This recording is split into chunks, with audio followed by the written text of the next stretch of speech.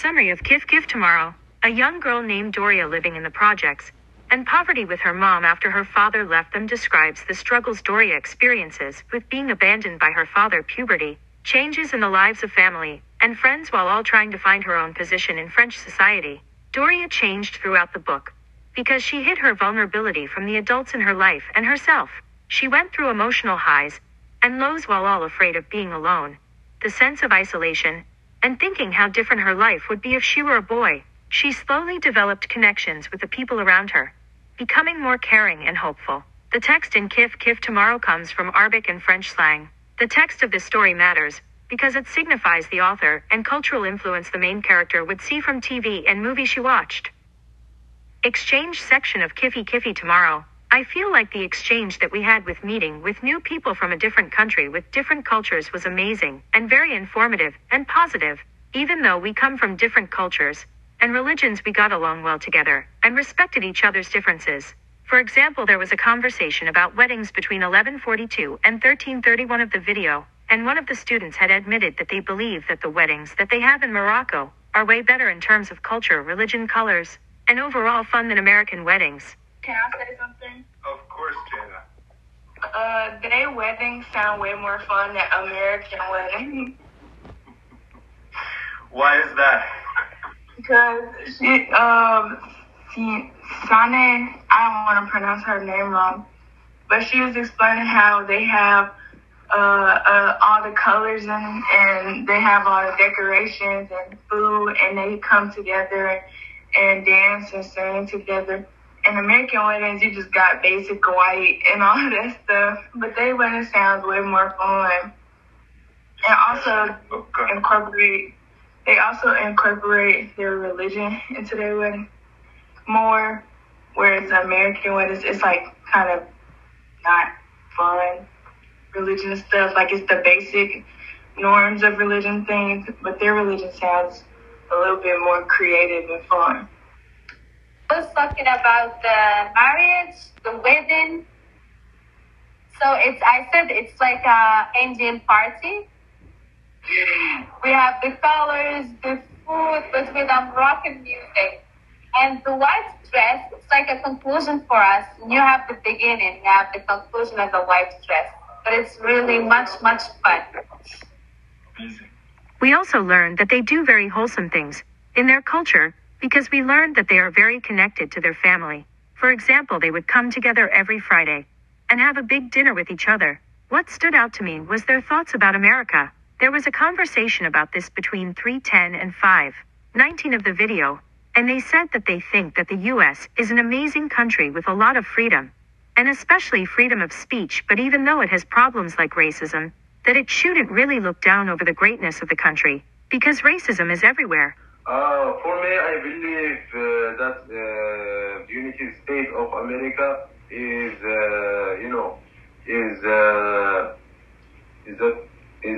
a country where there is freedom.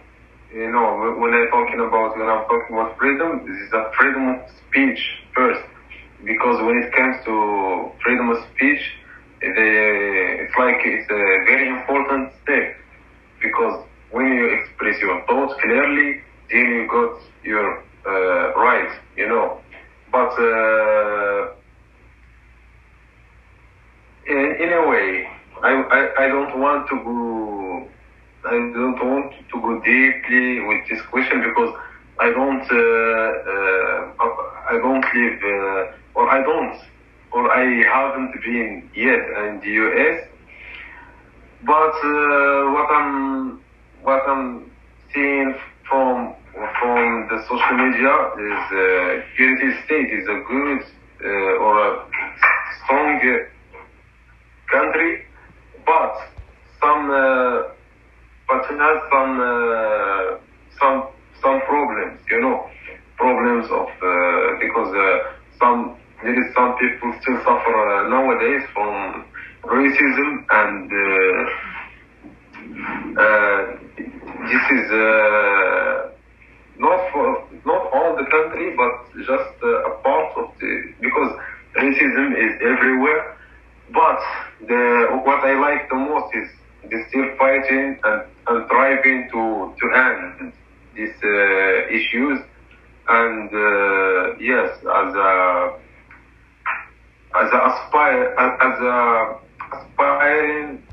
aspiring country, because United States is one of the.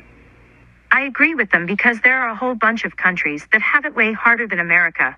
And that it's not really logical when people say that America is a bad country. Like the Moroccan guest had said, we have a lot of freedom in America. And we should be grateful for it. Honestly, there was nothing we could find that we disliked about the interaction because there was just straight positivity during the interaction with the Moroccan people. We even exchanged each other's social media and said that they all wanted to meet up someday so we can talk more. Overall, it was an amazing and kind exchange where we learned a lot about each other and respected each other. The conversation with them helped me understand the text more because it makes me realize kinda why Doria is so hateful. It's because she isn't really that close with a lot of her family and really only cares about and pities for her mother. It makes sense because her father left her. And from the conversation we had in Morocco, between 10:20 and 10:51. Questions before as well. Conversation.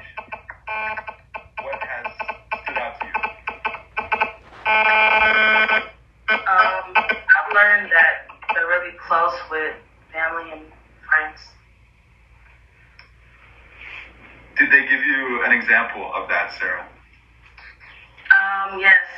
She told me that every Fridays they go come together and they eat something, like a dish. I forgot what it's called, but they come together and they eat something. Like they have a big dinner. Great. On the video, we learned that they love spending time together with their families. And Doria's only really close family member is her mom. And she's always working trying to get money to support her and her daughter, so I can see why Doria kinda had a jealous attitude and is kinda spiteful in her head towards some people. Morocco, Kif Kif Tomorrow, the theme the author was going for. What I think the author of Kif Kif Tomorrow was trying to convey is that you should never judge a book by its cover. It's essential to know the person before judging their character based on their looks or how they uphold themselves. You should also know that everybody is not out to get you, and everyone isn't your enemy. There are life-changing moments that Doria has faced throughout the book that makes her what she is today. An example of this from the book was when her father left. This was the first example that Doria had gone through that made her have a more negative outlook on the world. Another life-altering moment was tutoring Nabil. Now Nabil was described as an unattractive guy who was annoying, and Doria had no interest in. And at some point during the tutoring session he kisses her. Doria was in complete disgust and went off to brush her teeth twice. Now later in the book, from when Doria changed, we see Doria and Nabil going out with each other, and Doria seems to have a more positive outlook on life than previously. Now what will stay with me from this book is giving people more benefit of the doubt and trying to understand them than judging them. And finally, what I liked and disliked. Number 1, I liked Doria's character development. I liked how she changed so much during the whole series. And number 2, I disliked Doria at the start of the book when she hated everyone and wrote them off without a second thought.